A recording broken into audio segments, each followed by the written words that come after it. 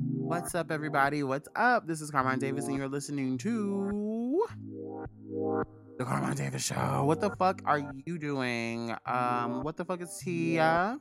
What's Tia? Okay, it wouldn't be a Carmine Davis show if I didn't somehow integrate some Nicki-ism in it. I'm becoming such a barb, and I'm like, I don't know how to feel about it. It seems like it's almost like a virus. I don't know. Coming a barb, like, I don't know where I'm showing all the symptoms. I just kind of don't want to believe it, if that makes any sense. Okay, well, anyway, just in case you are just tuning in, this is your first show for some odd reason. Make sure you follow, rate, subscribe, and review this podcast. Give me 5 stars, because I don't do this for my health, honey. I've been changing the format. I like to just kind of jump right into it. But first of all, let me tell you how my week went. Everything was amazing. I have a cool new business venture that I'm doing, and I'm actually running late to a meeting because my computer keeps glitching while I record this show. So if it's a little late, bear with me. But yeah, so I have a meeting later on about a business venture that I've been working on, and all that jazz. And I hope your week has been prosperous. Um, and I guess our weeks are not the only one that's been prosperous. Twitter has have some experimentation shit going on. I don't know how I feel about it. This is the hot topic coming from lovebscott.com. Twitter's experimenting with a dislike button. It appears that Twitter is in the early stages of testing a dislike downvote button on some users on iOS. In screenshots of Twitter support messages that surfaced on Wednesday, July 21st, it is confirmed that the platform is testing the dislike option in replies to tweets. The users who post the replies won't be able to see the dislikes, and the dislikes themselves aren't visible um, to the public. But Twitter says they are using the information to help us understand what people think is valuable to the conversation. All right, in a statement they released on Wednesday, Twitter confirms that select users have been granted the ability to give up votes or down votes to certain tweets they see on the platform. We're testing this to understand the types of replies you find relevant in a convo, so we can work on ways to show more of them. Twitter says of their experiment, your down votes aren't public while your up votes will be shown as likes. If Twitter ever does fully implement dislikes and voting options for tweets, there will be a lot of discussions about the moves. On one hand, a lot of people would prefer Twitter just give them an edit button. After all, there are a few things more annoying than a stupid mistake in an otherwise fire tweet. Then, of course, there's the matter of whether people need more ways to disapprove of what someone is saying online. This news arrives days after Twitter announced that they would be discontinuing fleets, an Instagram story-esque feature that allowed users to post images of themselves or their tweets on a space where people could look at them off the timeline. In a blog post they published last week, Twitter explained their decision to have the feature removed from the platform. We built fleets as a lower pressure, informal way for people to share their fleeting thoughts. Reads one part of the post. We hoped fleets would help more people feel comfortable joining the conversation on Twitter, but in the time since we introduced fleets to everyone, we haven't seen an increase in the number of new people joining the conversation with fleets like we hoped. Because of this, on August the 3rd, fleets will no longer be available on Twitter. Considering the way fleets played out, it's clear that these tests Twitters go through are just that, tests to evaluate interest and in a new elements potentially being added to the site. Um, I personally will use this dislike more. I would probably use this dislike button more than the fleets. I personally wouldn't. I think okay, I have a weird relationship with social media. I think it's necessary. I wouldn't have a platform without it. Because y'all don't know me like that. Y'all know me from social media, and I know that. I'm aware of that and I understand that. I'm thankful for Twitter. I'm thankful for Instagram and all that, but I don't like the way they treat sub like popular platforms or popular users that aren't famous. Like I feel like there's a group of people, like pseudo, what they call them. I hate using that word, influencers, that are constantly in this testing realm for the algorithm. How do I explain it? Back in the day, when you used to follow people on Instagram, you always saw their content, which made you keep up with them. Like everything you posted or anything like that, people would see it. Nowadays with the algorithm, like on Twitter and Instagram, it's all about who you like and who you retweet. So if you retweet Nicki Minaj a million one times, um, you're gonna see more Nicki. Oh my god, here I go talking about Nicki Minaj again. My good lord, I'm a barb. Oh my god, I do not wanna admit that. I don't want to be. I'm a late in life Barb, and I've even found out that I'm a Nicki hate train Barb. When she started beefing with Cardi, that's when I really kinda stood up and took notice after the Motorsport record. The fact that those 2 bitches were verbally annihilating each other right in the middle, like they were sandwiched in between some other senseless song. And this was one of the best verbal sparrings that I've ever heard on a song back and forth in my life. Like they were talking about each other. I thought that was so iconic. And when she opened the line with "Watch a man, then you should watch your mouth," I was floored. But anyway, so you follow and you double tap a bunch of Nicki Minaj photos, or you retweet Garcelle from Real Housewives of Beverly Hills a couple of times. She is taking the space from someone else who may not tweet as often, or who you may have seen and you liked, but you didn't immediately engage with that person. So there's a lot of information that is lost in between instead of getting the news as it came, which is a good thing because your Twitter is not flooded with information on a bunch of people that you don't engage with. And it's also what you really want to see more than anything. But sometimes in between there, once you have people like me who don't tweet every day or all day or Instagram every day or blah, blah, blah, it's hard for us people who take time in our content to find a footing. So I have thousands of followers on Twitter. Not all of them are going to be able to see my posts because their Twitter is filled with people who more famous people whom they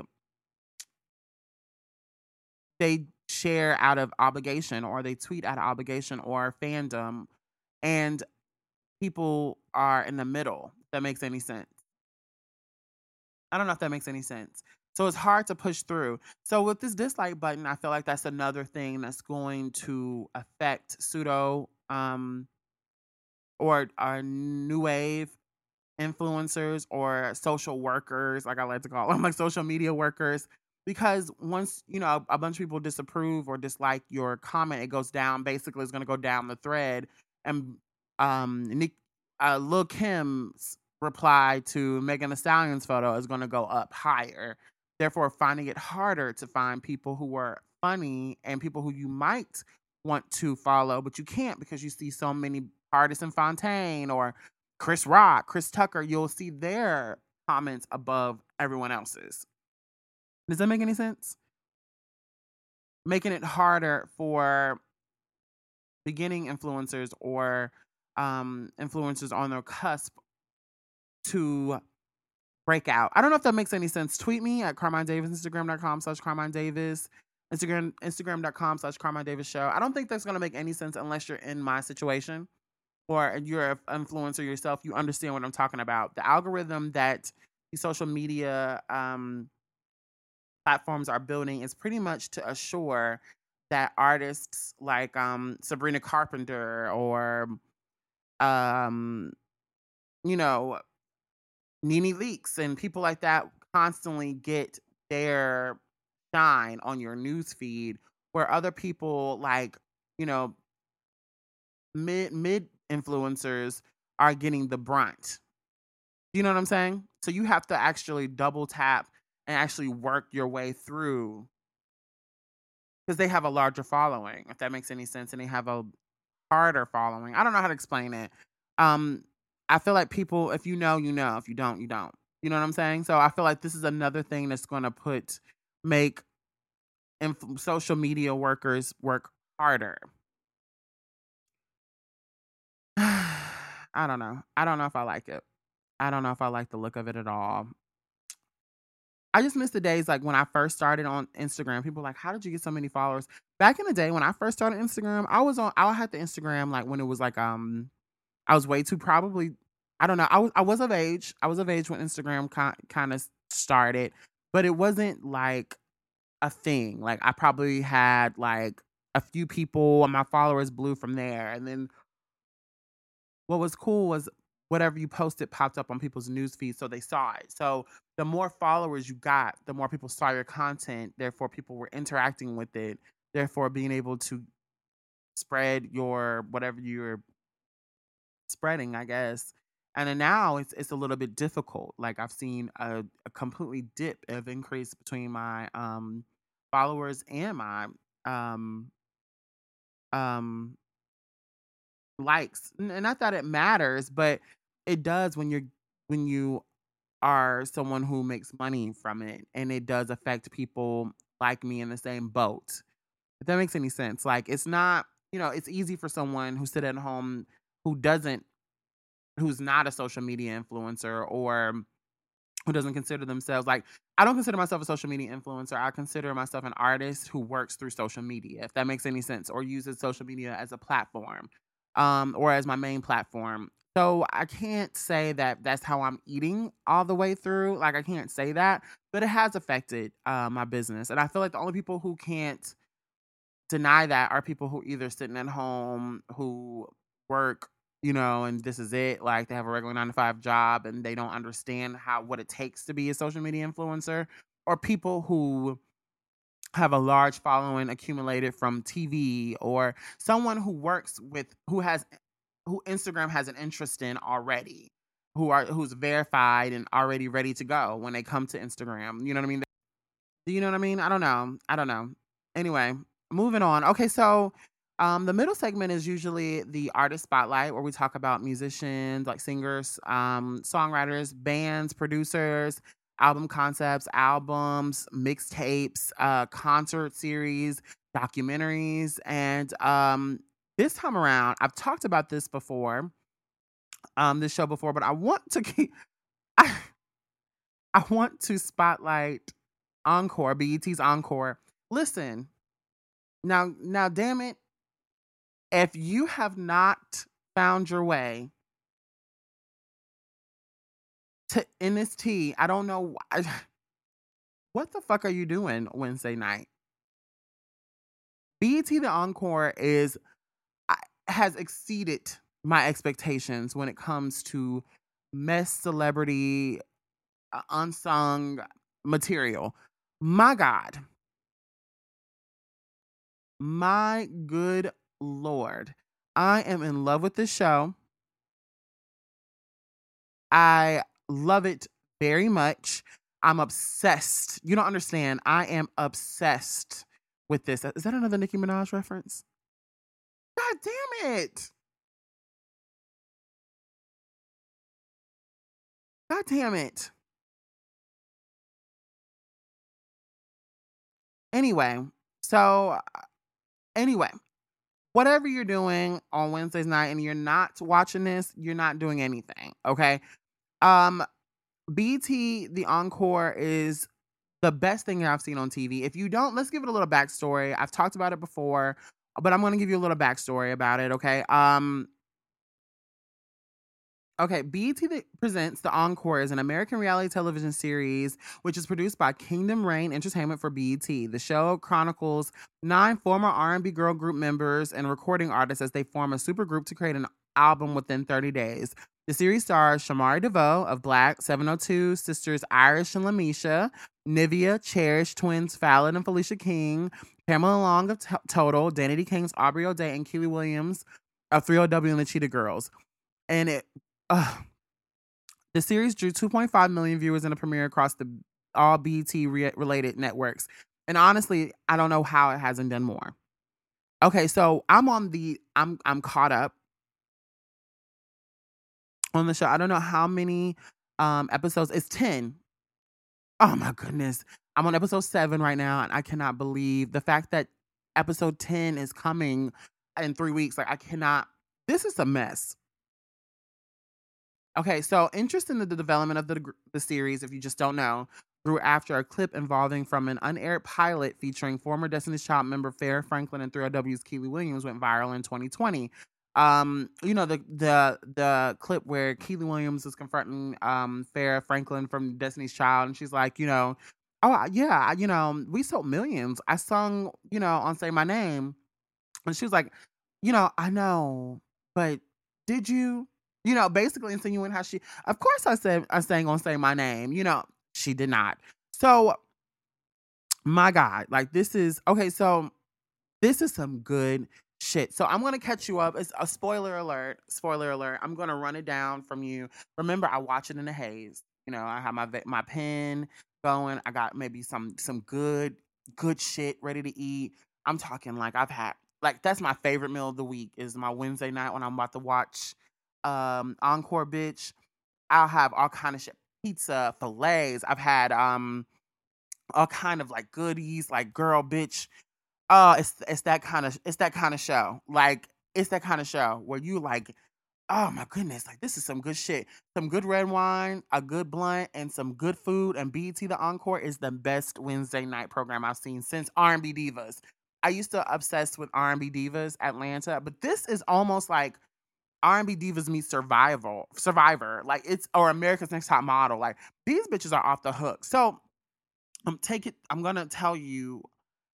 Spoiler alert again. Okay, so it starts off with 9 of these girls, right? The names that we named. And immediately, Pretense started following and shade started throwing, honey. They come at each other about their record sales, who's who, who's that. The Fallon twins are they are the biggest shade teapots of all of them. They are, but to me, they come in and people don't like how they're abrasive. Apparently, one of them got a hit on one of them Bieber records or something like that, and so now they are claiming to be the biggest name in the group. But in reality, I think who's the highest selling in the house? I think Aubrey O'Day was the highest selling in the house, right? Maybe 702, but the 702 girls, Mila, I mean, what girl? What's her name? Irish and what's her name? Irish and Misha. Man, they probably are the highest selling in the house, but they are on the struggle bus when it comes to the vocal power. Like, it's you got to watch it. Basically, I'm spotlighting the best TV show that's on TV right now. Okay, so I don't know how to explain it. They have Elijah Blake, who's one of my favorite songwriters. Hey Elijah, I want you to come on the show. Um, Kind of bait him to get on the show. Um, I'm trying to bait anybody to get on the show actually right now. There's so many people that want to come on the show that I don't want on the show, but everybody that I want on the show is always busy. Like literally, shout out to Maya. Maya girl, holler at me when you get a chance. Maya, you know what I'm talking. If you listen to the show, you probably don't, but I like to pretend. Maybe you do. Um, email me back. But anyway, so Elijah Blake is the vocal producer of the group or whatever. And Farrah and Fallon are at battle of who they're the best songwriters in the house, which they put really good songs together, but they want to lead all the songs. And of course, Nivea to me, out of all the singers, is the best singer. But my God, and Shamari. But Shamari is the only one I feel like whose voice has gotten better with time. The rest of these it's a Kiki. Keely Williams is a shit stir. Aubrey O'Day, nothing Aubrey O'Day does. Do you hear me? Nothing Aubrey O'Day does is okay. Nothing. She's like the go home Roger of the show. Like Aubrey O'Day could literally come up to them. Yeah, guys, I just got off the phone with Puff, and he's willing to work with us and put us on, but we just got to go meet with him at 8 o'clock in the morning. And yeah, those bitches will be like, this bitch is manipulating the whole situation. Don't nobody want to work with Puff.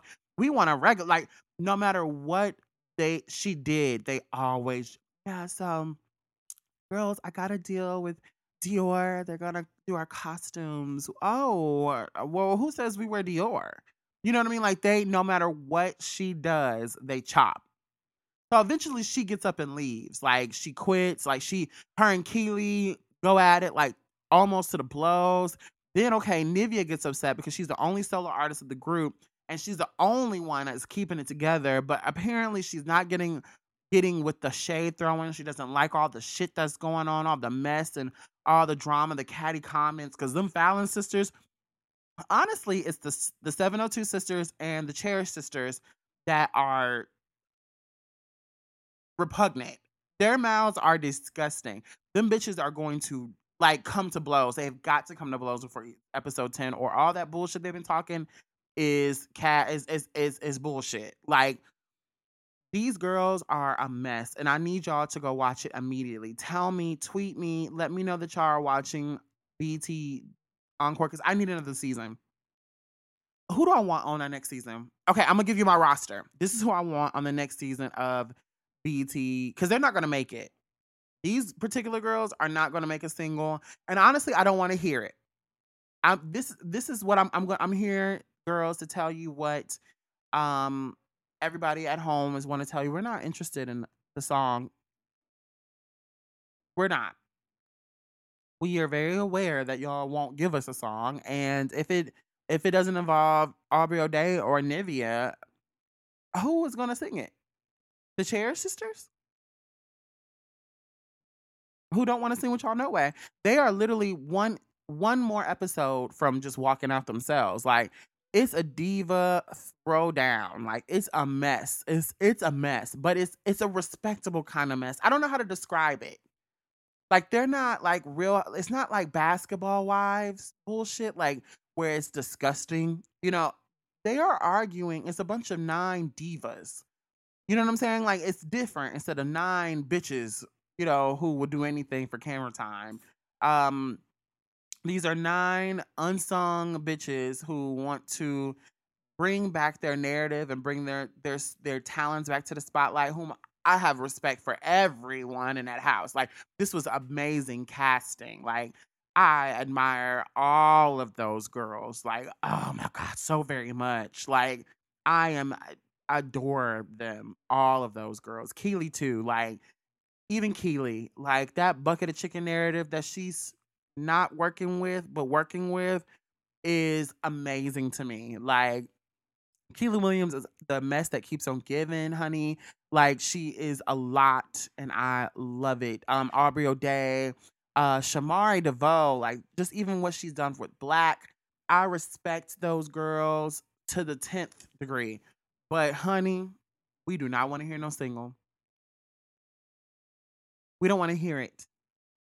I love Cherish, and they are to me the most relevant as far as having their pulse on what's right now and what's good, and their voices are what's right now. They are the moment.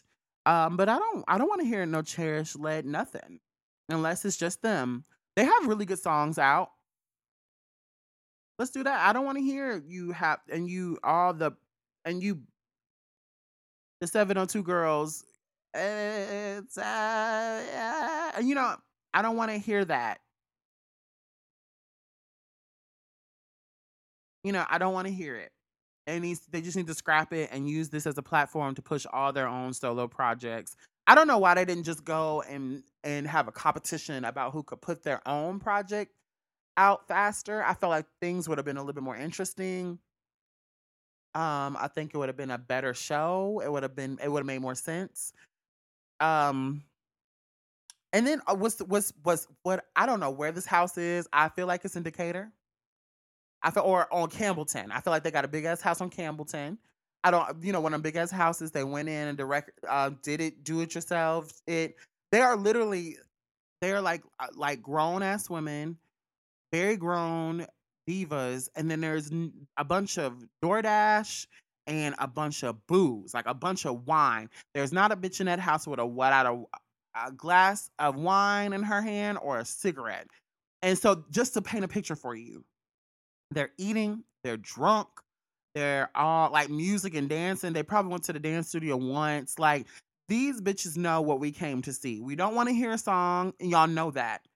Y'all know what we want to see. We want to see the twins go at the other twins and tear each other apart while Pam screams about how she's not a she ain't gay no more. She's delivered, and we want to see Keely um, run around there and say how she's not involved in the project because she's secretly insecure about where she stands, as far as talent is concerned. And, she should be. She was never really the strong one in 3LW. But the gag is you are Keely Williams of 3LW.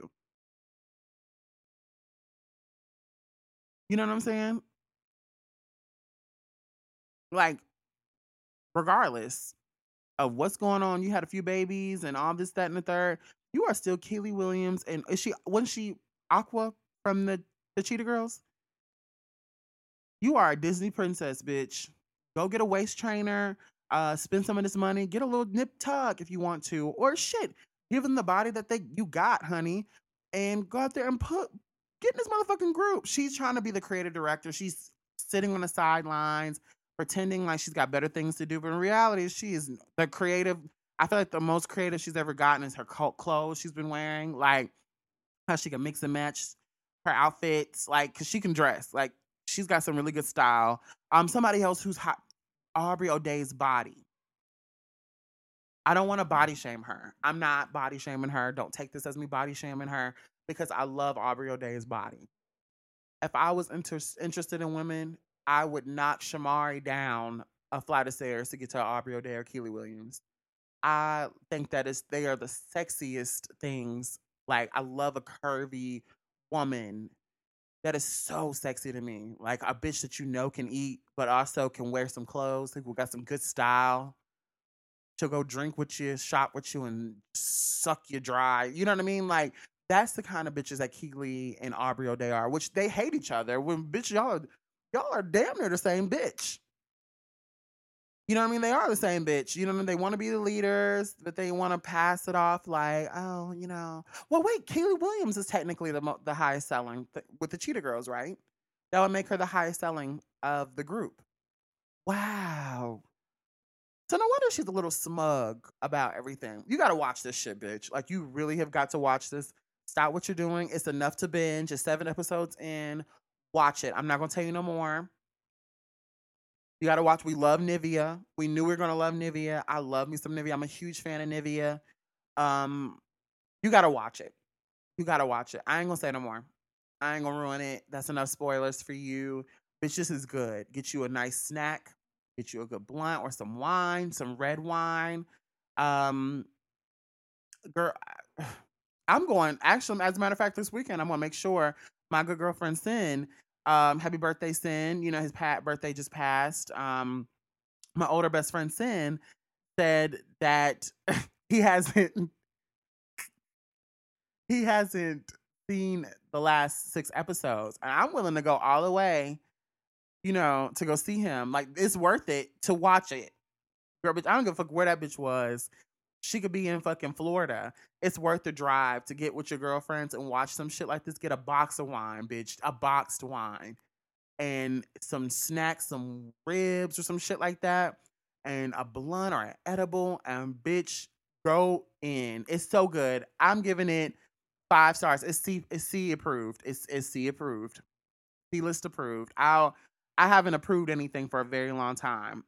This show is good. Okay, so I started. Who do I want next season?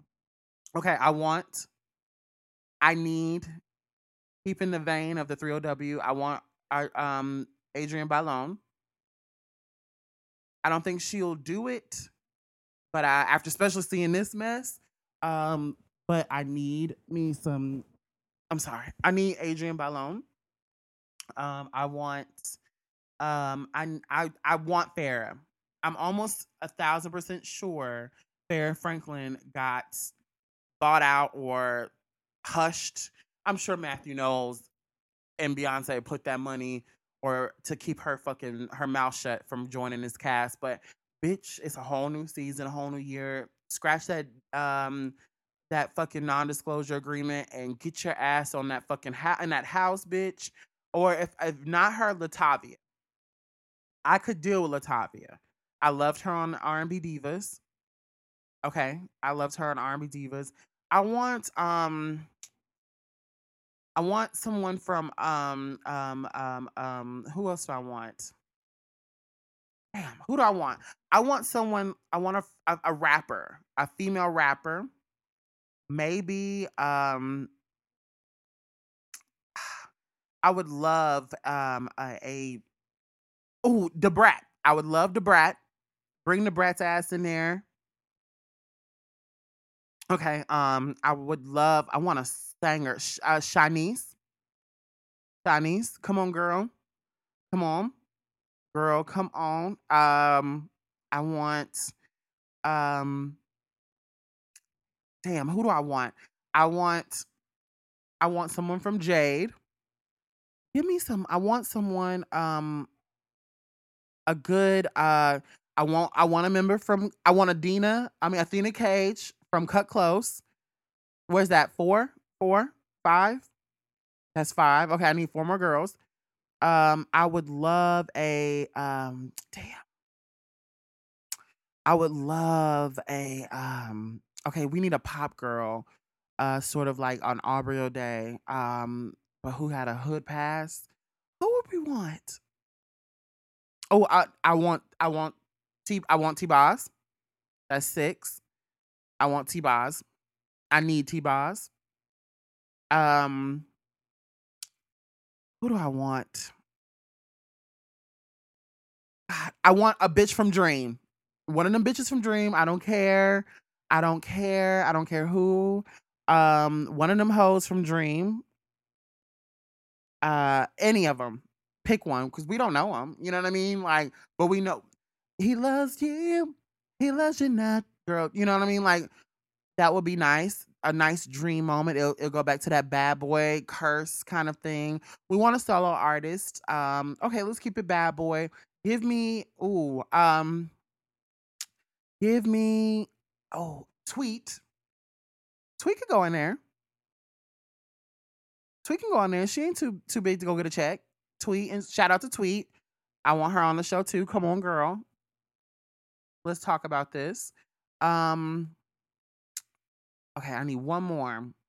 I need a fire starter. One I know is gonna set it off in that bitch. Like a sure mess. Mm. You know what? I'm going to I'm going to I'm gonna pull a wild card. I'm gonna say give me one of them young hoes from Fifth Harmony. Dinah Jane. Give me Dinah Jane. I would love that. Dinah Jane from Fifth Harmony. That would be nice to even everything out. Dinah Jane. Who would y'all pick? What nine R&B girls would you have picked to be on the next season of BT The Encore? Because it's got to be another season, honey. It's got to be. This shit is too good. I think R&B divas lost its steam. But my goodness, BT The Encore is where it's at. It is C-list approved in more ways than one. So there's that. Moving on. If you're just tuning in, make sure you follow, rate, subscribe, and review this podcast. I don't do it for my health. Make sure you follow it. Share the love, share the wealth. I guess I'm gym dropping, and I usually always gym drop around the last segment, love, sex, relationships, segment where we talk about everything, the nasty, the forbidden, the unmentionable, yeah, and some of the stuff that makes us cry. You know, I've gotten, I'm not gonna lie, I've gotten off this mic, bitch, and ran and cried in the shower. Like, you know, but this week I want to touch on a topic that we talk about frequently because I don't feel like people get it. And this is from cosmopolitan.com. Shout out to cosmopolitan.com, Old Faithful. A toxic relationship is just a cult of one. According to the author of the new book, Cultish, all you need to know to understand followers of a group like QAnon and Heaven's Gates is that what it feels like to fall in love. And I talk about this with my friends all the time. My best friend Sim, we had a mutual friend that we used to know, and she kind of fell off because of a guy. Like she was completely like love struck to the point where she was basically in denial about everything. Like life up was up and down. And I remember telling him how, what's scary to me is because I understand, because we've all been there. We're all just one bad or one person to give us everything that we're looking for to forget everything that we know. If that makes any sense. And he didn't understand, but I felt this article would bring it home and like say what I'm trying to say. When the love bombing began, I was so young that my cheeks were still round as snow globes. I met him 2 months after my 18th birthday and 2 months before my high school graduation. When I say him, I mean my toxic ex. I tried to come up with code names for his own anonymity, but also because saying his real name still makes me queasy. Lately, I've settled on pseudonym Mr. Backpack because he was outdoorsy, but also because our relationship still weighs on my shoulders. And I look forward to the day I can finally take the load off, untie my boots, crack a beer, and wistfully chortle about the time I slipped and nearly fell off an emotional cliff. Mr. Backpack was 29 with an acerbic wit and aloe green eyes. He was my friend's older sibling, so naturally I developed a crush. He had a sandpaper beard and a Scotch Irish pale skin that bore more tattoos and scars than the baby faced boys my age, and those eyes, which crinkled when he told me I was special, a genius. He swore I had something important to say to the world and that he'd help me figure it out. Our flirtation began while I was finishing up senior finals, and he was working on a movie set in California. I stole Mr. Backpack's number out of my friend's phone at a slumber party and prank texted him some silly joke. Even after the message developed into long late night phone calls and Skype chats, I never considered it could be anything other than an unlikely friendship. After all, why would a 29-year-old man with a job and a life 3,000 miles away want anything from me? Um, whose greatest life accomplishment had something to do with an AP exam. A few weeks later, Mr. Backpack told me he was interested in me romantically. My guts plummeted because I genuinely hadn't seen it coming. To save face, I pretended that I had been on our dalliance all along. He flew to the East Coast to sneak me off to a hotel room for the weekend, where we had sex for only the third time in my life. Drunk on half a glass of champagne, I tried to appear experienced, unruffled, but there was no hiding it. I was a kid, and that's what he liked about me, naive and easily impressed. I just thought it was cool that he could legally buy alcohol and book a hotel room all by himself. The first time he told me he loved me, I was completely out of my depth. At 18, I'd never been in love before. And I barely knew how to handle a load of laundry, much less a fully formed adult's physical and emotional needs. I didn't know what love was supposed to feel like, and losing the chance to experience it petrified me. So I told him I loved him back. Shortly after that, we came to an understanding that if we had any chance of working out, I'd need to move from New York City, the big electric island where I'd always planned to spend my adulthood, to Los Angeles, where he lived, as soon as I finished college. He already had a whole life there, after all, and he hated New York. For 3 years, instead of doing college things on the weekends and semester breaks, I would fly to meet him. I even graduated early so I could sooner join him permanently.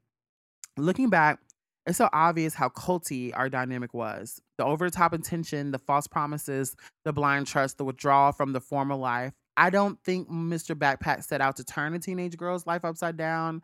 I don't think he seriously considered the power imbalance at all. But he liked the feeling of being worshipped for doing nothing extraordinary. When discussing cults, the term love bombing describes what in predatory relationships might be called grooming. Brainwashing is the cult specific term for psychological abuse or gaslighting. With cults, you hear about financial exploitation, mind control, and isolation, which essentially means the same things as domestic theft. Throughout thought policing and avoidance. We call cult leaders charismatic gurus, while we call abusive lovers charming narcissists. As I got older and more self assured, the power scales shifted, and Mr. Backpack got meaner and more reticent. I became so accustomed to phrases like "go fuck yourself" and "do you hear how stupid you sound" that eventually they just turned to white noise. I told myself that the pain came with the territory of a relationship like this. I simply felt lucky with that a wise older man had chosen me at all. Following him seemed like my purpose, like the answer to the rest of my life. And the longer I stayed, the harder things got. The more faith I placed in him. I was 25 before I finally defected. Just about 3.5 years later, I'm leading a new life that feels so very my own. I made a literary career work in California. I published my first book, Wonder Slut, in 2019, and I published my second, Cultish, The Language of Fantasism, last month. The book examines the social science of cult language in groups from Heaven's Gates all the way to Soul Cycle and social media gurus. I'd always been fascinated by power abusive leaders and the followers they attract, in part because I thought I had nothing in common with those people. I believe the stereotype of those people who wind up in groups like the Moonies and the Manson family are desperate, disturbed, and intellectually deficient. I fancied myself immune to the pernicious charms of charismatic gurus. Then I began my research for cultish and quickly discovered that these judgments of cult followers not only are shallow assumptions, but that they also obscure the truth and that cultish influence shows up in places we might not even think to look. Our own relationships, for example, and none of us are above it. The labeling is different, but the techniques of conditioning and coercion are more or less equivalent. A toxic relationship is just a cult of one. And as for those who wind up staying in these situations the longest, their fatal flaw is not desperation, it's optimism. The idealistic belief that this person, this choice, is really the key to fulfillment. And if you happen to be suffering, just stay strong and stick it out because your circumstances will get better. The questions onlookers tend to ask cult survivors sound just like the ones people sometimes ask me about my relationship with Mr. Backpack. Why did you even get involved with him in the first place? Didn't you see the signs? And then why didn't you just leave? I was aiming for true love, but youth made me vulnerable. And I was too green to understand that the difference between romance and control, between passion and toxicity, between adventure and chaos. All I knew was that Mr. Backpack had a sage look in his eyes and lots of promises. And I felt brave for chasing a love that others might not. For 7 years, I waited for my relationship with Mr. Backpack to improve, forever telling myself that if I just thought or just toughed it out a few more months, we'd finally be happy. Later, while writing Cultish, I learned about loss aversion, a behavioral economic theory that says human beings generally feel losses much more acutely than gains. We convince ourselves to stay in negative situations, from crappy relationships to lousy investments to cults, with the belief that the win is just around the corner. Sometimes when I confide in a friend about that whole experience, they ask why my parents didn't try to stop it. I think, well, their hands were tied. Attempting to control me might have only pushed me away. Just like a parent watching their 18-year-old kid run off with a fringy spiritual group. They hoped if I'd get what I needed from it and one day safely come home. I wouldn't even tell my teenage self not to start dating Mr. Backpack because first, I was stubborn as hell. So there was no way that advice would have worked. Second, I think being too careful in life prevents you from experiencing the most important parts of it. I've interviewed survivors of some history's most infamous cults, and almost all of them told me that they don't stew in regret because their experiences forced them to soak up every sunbeam of life on the other side. I'm starting to feel the same. What I would say to her, though, is that it's okay to be disloyal to someone who's hurting you. It's okay to stop and ask at any point during your relationship, who is this person that I'm giving my power to? How much of my power are they taking, and what are they doing with it? Whether it's a lover or a guru, it's never too late to cut your losses, to unload the heavy pack from your shoulders. Leave it on the mountain and turn back, because the majestic view you hoped for isn't up there, and it's not worth the climb anymore. It's okay to forgive yourself. We all have our baggage, and to build a life that's so free and so yours, it's as if you've never lost anything at all. That was beautiful, Amanda.